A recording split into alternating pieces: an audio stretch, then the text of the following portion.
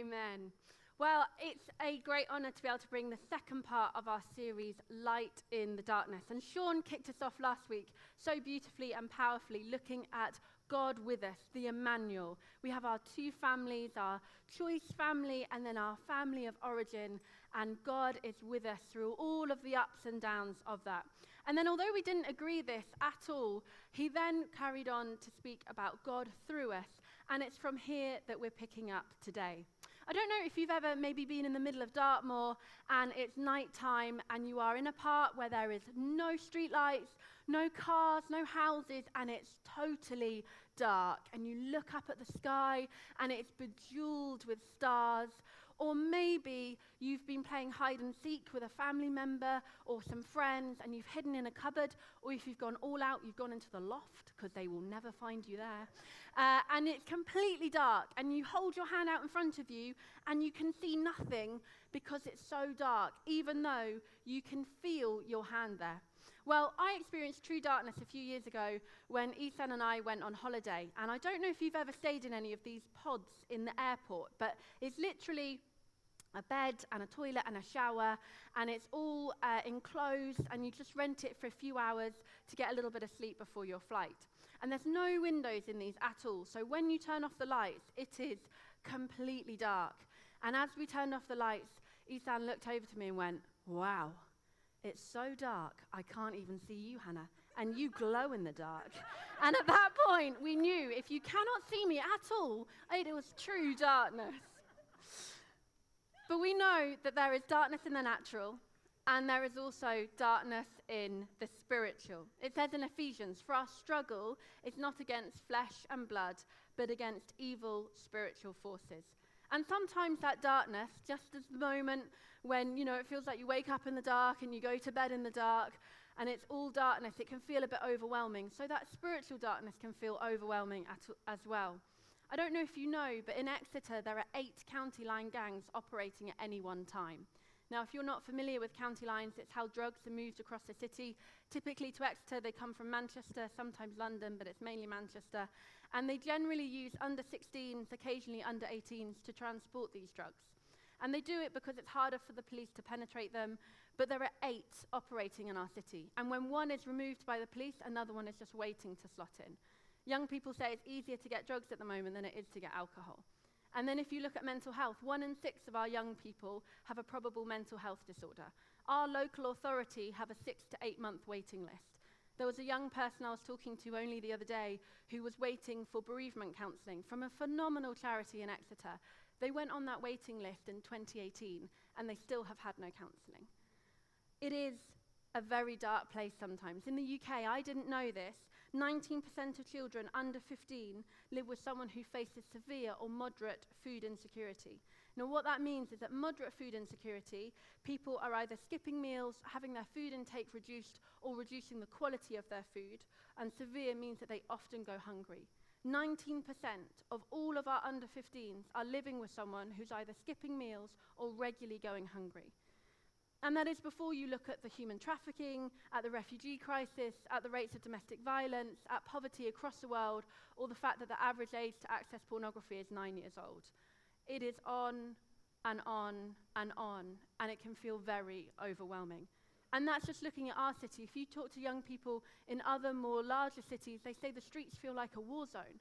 We're not in Afghanistan or Iraq. We're in Exeter, we're in the UK. But darkness is all around us. And I don't know what your response is, but my response is to run and hide.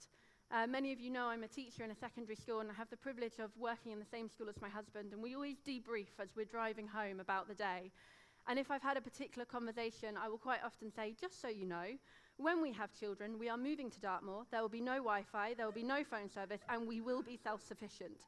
Because I don't want to engage. It's painful. And it's messy, and I don't like it. I like to be comfortable, and I like to be neat, and I like to be over here, thank you, and you can stay over there, because that's easy. Our flesh doesn't like pain. We don't like to be uncomfortable.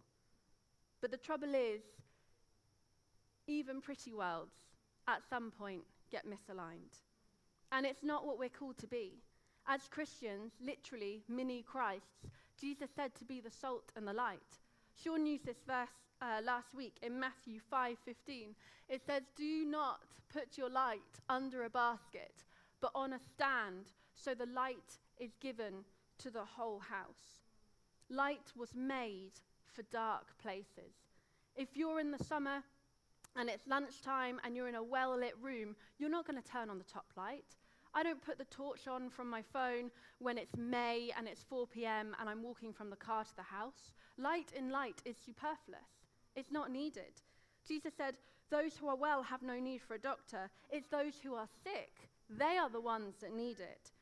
And I wonder, church family, what our world would look like if, as Christians, instead of seeing things and feeling a little uncomfortable and running away, instead we said, "I have a light for that." Would you turn to your neighbor and say, "I have a light for that"? I have a light. And the light is not powered by us. I can promise you, as a teacher who is 1 week away from their Christmas holidays, if it was powered by us, my light would be very dim. Battery is dead. Done. Kapoosh. Thank you very much. I will see you in January. It's not powered by us, but our light is in Christ. He is the one, Jesus, shining to the darkness around us. We see in Zechariah 4:6, "Not by might, not by power, but by the Spirit." Galatians 2:20, "It's no longer I that live, but Christ who lives in me." I realized as I was writing this message something I guess I'd always subconsciously known, but never consciously recognized, and that was that Jesus was born at night. The light of the world was born into darkness. Now, I went back to check that it wasn't just every good nativity play, and this was actually biblical. And we see it in Luke 2, verses 8 to 14. "And in the same region, there were shepherds out in the field, keeping watch over the flock by night. And an angel of the Lord appeared to them, and the glory of the Lord shone around them. And they were filled with great fear. And the angel said to them, 'Fear not. For behold, I bring you good news of great joy that will be for all the people.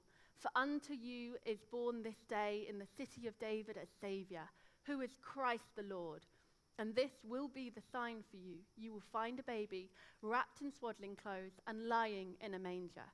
And suddenly there was with the angels a multitude of heavenly hosts, praising God and saying, 'Glory to God in the highest, and on earth peace amongst those with whom he is pleased.'"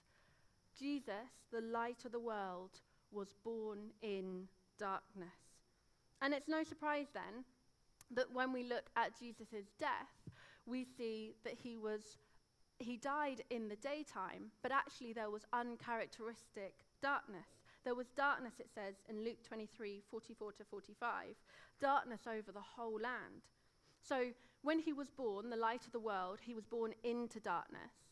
And then when he experienced the physicality of death, there was uncharacteristic darkness in the daytime.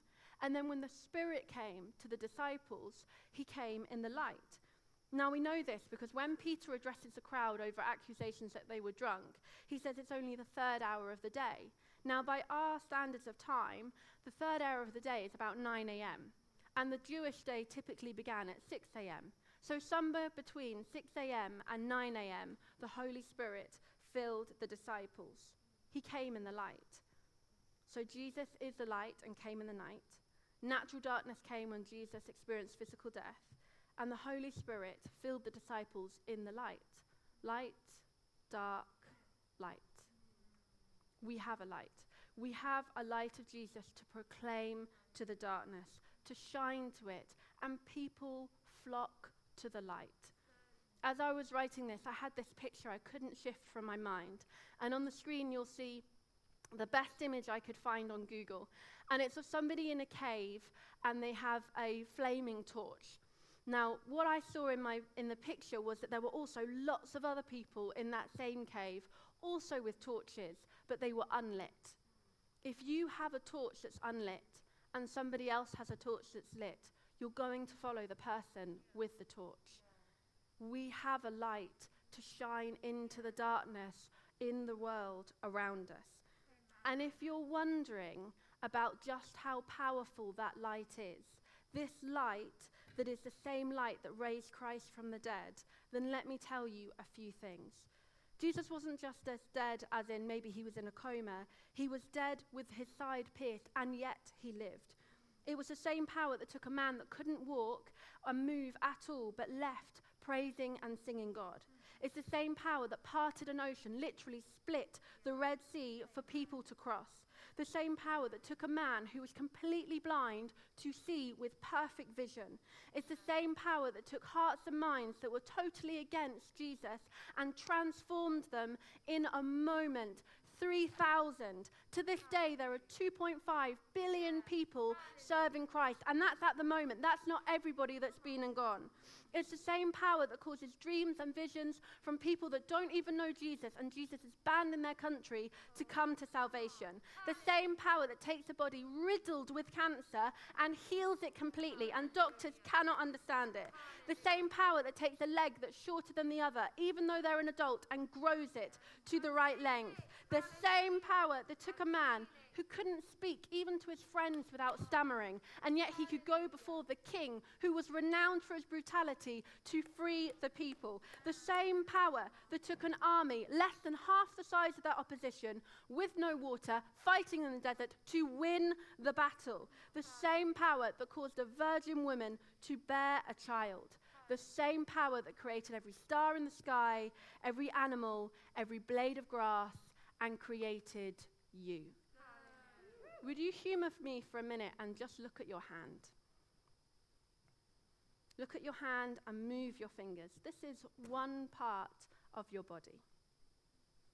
The positions, the way your thumb is aligned, exactly allows you to move it. There are 27 bones in your hand and 29 joints. There are 123 ligaments, all directly attached so you can grasp and move. You have nails so that you can pick and pierce. You have tougher skin on the outside and smoother skin on the inside. There is so much detail in one tiny part of your body, and this is all from the power of God. It is not I who live, but Christ who lives in me. The same creating, healing, miraculous power is the light that you have to shine to others. And I wonder, church family, if instead of seeing problems and seeing the complexity and the mess, if we just responded with, I have a light for that. Amen. If we allowed our heart of compassion, not growing weary of doing good, to be the acts of daily faithfulness, day in and day out, I have a light for that. And our God is so kind. At half term, Tendi and I were flying to Malta to see his family, and whilst we were in the airport, I went to the ladies. And as I was about to go into the cubicle, I felt the Holy Spirit say, not that one, this one. So I maneuvered myself, and I'd seen the previous person come out of that cubicle I was now going into, and I saw she'd left her phone in the toilet. So I went to her and I said, oh gosh, yes, thank you, got her phone, and that was it. She has no idea that that was remembered and they were reconnected because of God. We don't know what was on her phone, probably her boarding pass, probably her COVID vaccine. It meant that she got her flight. I have no idea who that person was. I don't know their name. I've never met them before, and I'll probably never meet them again. And they don't know that God cares about them so much. He cared that she got her phone back and that she could carry on with her day. But God cares. He cares so much. He cares about the people in your world. He cares about them receiving a light, because your world needs you. Your family, your friends, your workplace, the people you pass on the street that you don't even know. And maybe being a light is that you are the one that's always encouraging. Maybe it's that in an environment full of gossip, you don't gossip. Maybe at work where there's loads of swearing, you don't swear. Maybe you are the parent that prays in front of their children. Maybe you're the friend that invites that other friend for the 5th, 6th, 7th, 8th time, but you still invite them to church.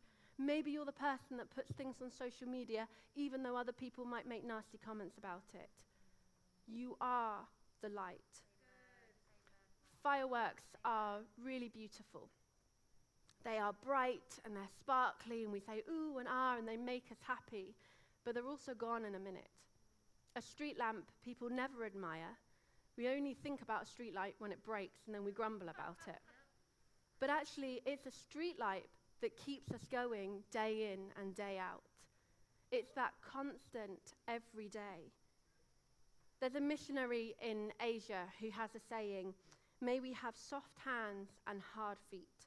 Hard feet to go to the places of darkness and soft hearts to express God's compassion."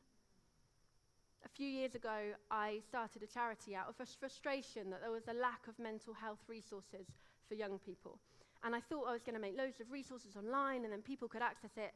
And then as I researched, I found there are loads of charities.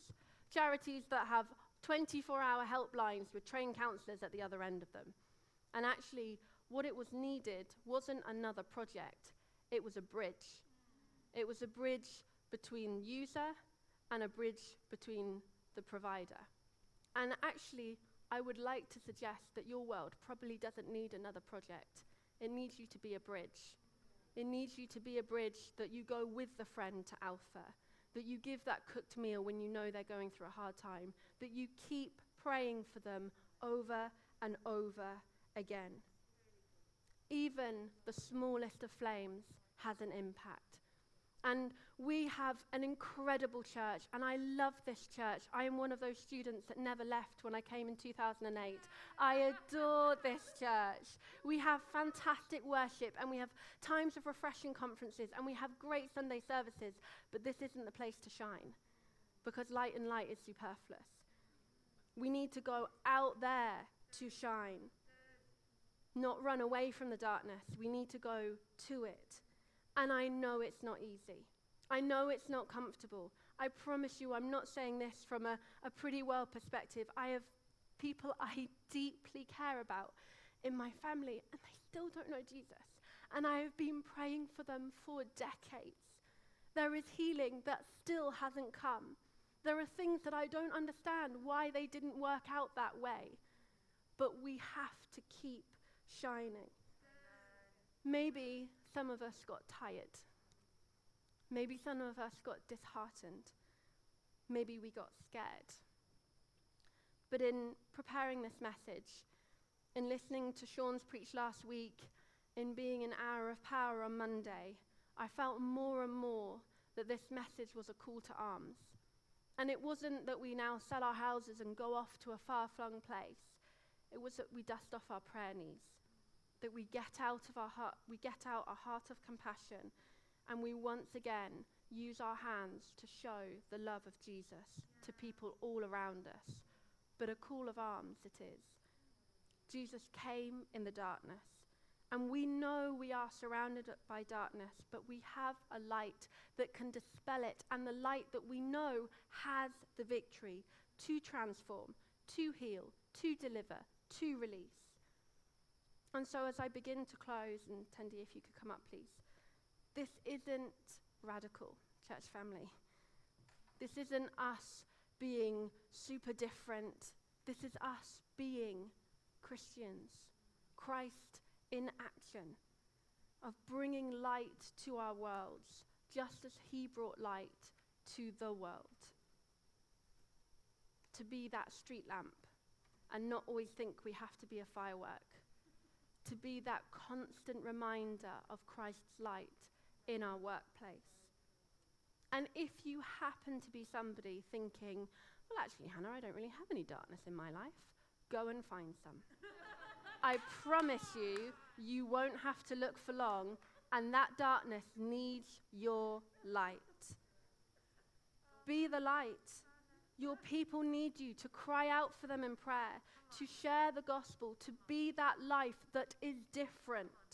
And it's not popular. And I had to repent because I got comfortable.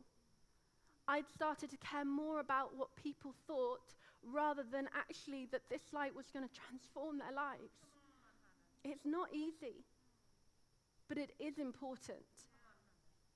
And so in response to this message, if you feel so led, Tendi's going to play a song, and it has the lyrics, "We Must Go." And I invite you to rededicate yourself as torchbearers, as that person in the cave, the one holding the light, to be that light in your world again, to start inviting people, to start being open about your faith, to start being encouraging. As we're celebrating Christmas, this time when the light of the world literally came into the darkness, may we be that light to our worlds. So church family, would you stand with me?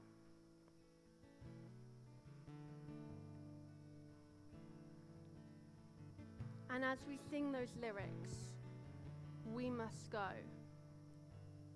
May it be a proclamation of intent, not just another worship song, but actually a decision that as we're ending one year, and there's been so many ups and downs and twists and turns, and it feels like we're moving backwards and we're moving forwards all at the same time, that we would make a dedication to dust off our prayer needs.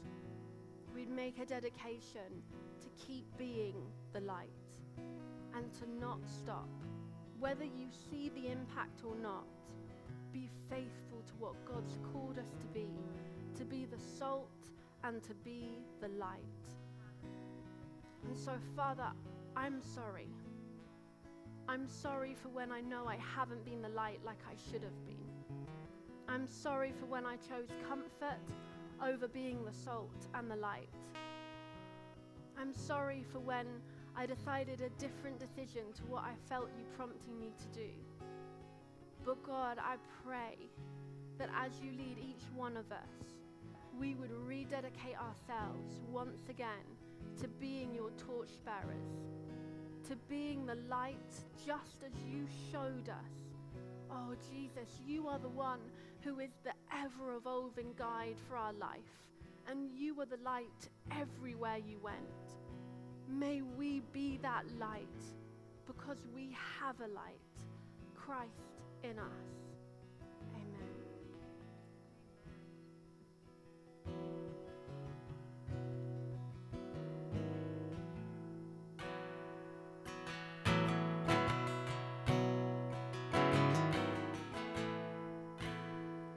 God of justice, Savior to all, came to rescue the weak and the poor, chose to serve and not be served.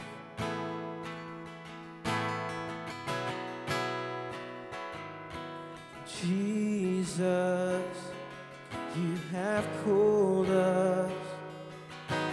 Freely we've received, now freely we will give. We must go, live to feed the hungry, stand beside the broken. We must go, stepping forward, keep us from just singing, move us into action. We must go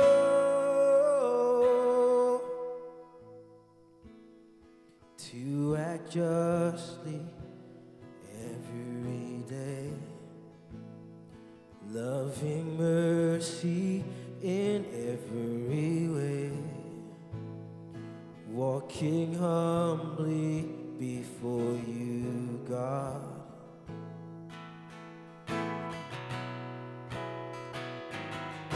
Have shown us what you require. Freely we've received, now freely we will give. We must go, live to feed the hungry, stand beside the broken. We must go, stepping forward, keep us from just singing, move us into action. We must go.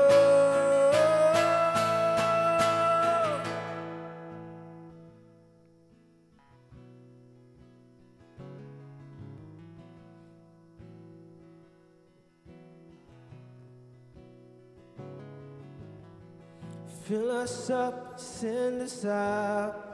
Fill us up, send us out. Fill us up, send us out, Lord. Fill us up, send us out. Fill us up, send us out. Fill us up, send us out, Lord.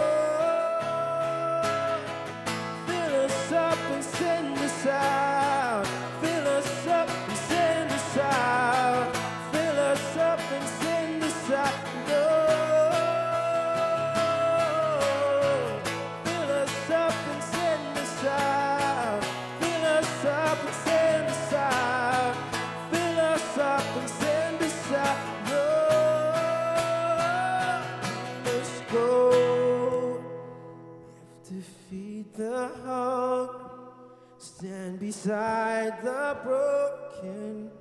We must go, stepping forward. Keep us from just singing, move us into action. We must go.